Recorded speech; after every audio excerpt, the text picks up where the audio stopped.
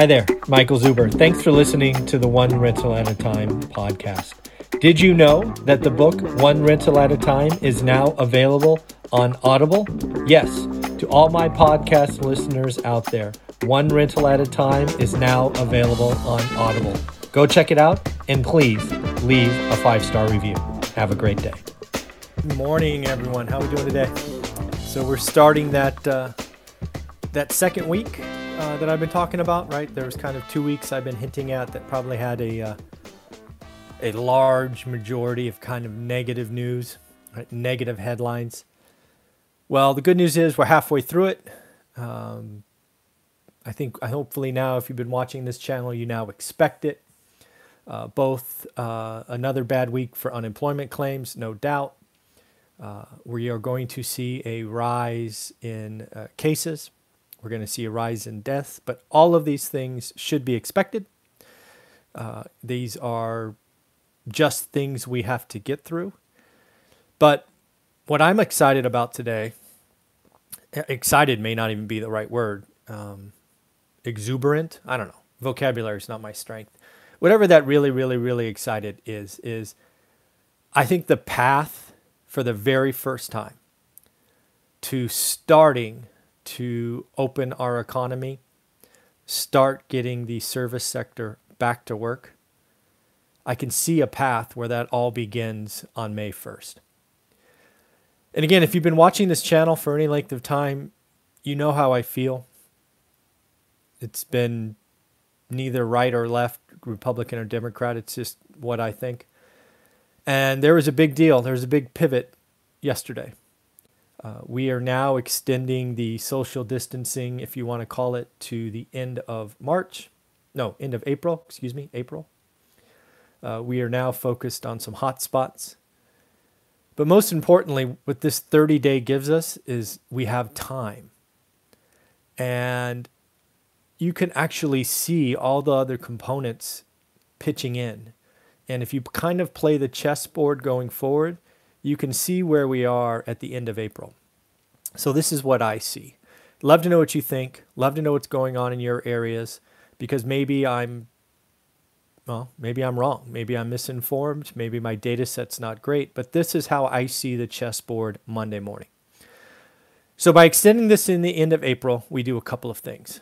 First off, the ramp in our testing capabilities has been outstanding. I expect that to continue throughout the month. More importantly, I expect what has historically taken days for the average person to get a test, because you and I have both read stories that said, hey, I took the test on Tuesday. I didn't hear back till Saturday. That's not fun. Can you imagine the anxiety you'd be feeling? You're hearing more and more about 1-hour tests. And now I think it was Abbott talking about a 5-minute test. This is great news, because when you truly have a 5-minute test, you can set up infrastructure over the next 30 days in each major city or every hotspot that says, hey, if you're not feeling well, go here and get tested. Because everyone, 99% of us, don't want to infect others.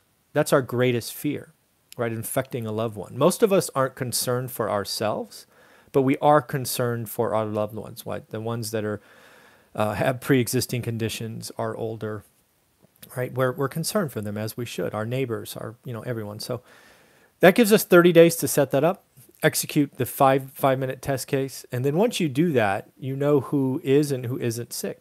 You're also going to start to see, as you open up the economy, some tests to probably get into restaurants and movie theaters, right? They'll probably be taking our temperature, things of that nature, looking for early signs. So again, all of these things will ramp. We will have processes and procedures to get out of the house. I do not see us on full lockdown mode in May. I do expect us to start to act in a normal way. This will be something we look back on in decades and go, hey, remember when we spent 6 weeks with our family? Some of you loved it, some of you don't, but that'll be something we look back on. So we're going to ramp tests. We have 30 days to get infrastructure in place, and then our economy starts moving. In addition, you have seen scores of people invest time, even mom and pops, at home sewing masks. We are truly on wartime footing. We are pushing to create safety gear. We are doing all kinds of things to help our first line responders. They are, in many cases, working way beyond what we ask of them. They are putting their lives at risk, and by that stance, their families at risk. We all owe them not only a debt of thanks now, but a debt of thanks for years to come. So let's not forget what they're doing for us. But also, we are looking to identify other things like this plasma therapy or whatever it is called. Basically, you find someone who had it, survived, go get that antibodies that was created. Very exciting research. Don't understand it one iota except to say, hey, if the scientists are excited, I'm excited. And then, of course, just today, I think it was Johnson & Johnson came out with, hey, we have picked our most likely vaccine that we're betting on. They are making significant strides to something late this year, early next year, but they are frankly investing ahead and risking $1 billion because they are so confident. So lots of things going on. But what all of this allows us to do is start to unlock the economy. It will likely be 6 weeks in total for most of the country that we're on kind of lockdown, social distancing, whatever you want to call it, and that's enough. Let's get the infrastructure in place. Let's start going out. Let's start visiting the small businesses in our area. Let's be smart, right? Let's not do anything crazy, and let's start to act like America again. Now, we aren't going to suddenly have 100,000 concerts and things of that nature right away, but let's start getting out in our own areas, right? It might be months until we start doing travel again and things of that nature, but that is going to be something. On that front, I have 2 questions for you. In your area, what is your favorite kind of go-to hole-in-the-wall restaurant? Do me a favor. Let's make this interactive. Leave a comment below with the name, maybe the type, just in case it's not obvious in the name. And then once this is all done, where are you going to travel first? Where's going to be your first place to go vacation? Not work. Let's go vacation, right? Are you one that's looking for Disneyland? Are you looking to go to some part of the world? Where are you going to go? These are things, let's start thinking about the future. So let me know what your favorite hole-in-the-wall restaurant is and what type of food, and then also where you want to go. Let's just see if there's any consistency. A couple of other things going. Pending home sales came out, kind of a useless number, frankly. It was for February.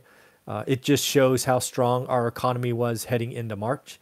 They were up 2.4%. They are finally highlighting what I've been telling you for quite a while now, that real estate kind of transactions, both listings and sales, are going to fall.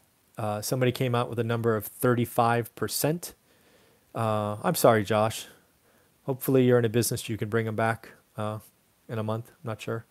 But they're saying 35% drop. Again, when people are scared, lenders are scared, buyers scared, sellers scared. 35% may not be enough, frankly. But we will be back from this.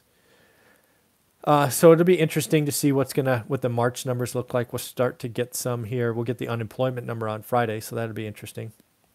Other things that I am looking at are post this event. Are index funds the answer that everybody thought it was? I've been talking about for a couple of weeks now that a lot of the gyrations in the market were simply liquidations of index funds, which took everybody down. The good and the bad. And, maybe doing research and being an active stock investor is maybe the right answer. I don't know. Again, I won't be putting any money to work, but I think that's a fair question to ask. The other thing to ask is, if you're looking to have fixed income, right? You were looking to live on fixed income, bonds or whatever it is, dividends. Does something change, right? Because first off, bonds aren't, the interest rate is nothing these days. And I think there's a lot of talk about dividends being at risk. So I don't know. There's just things I'm thinking about. The lending market, clearly broken.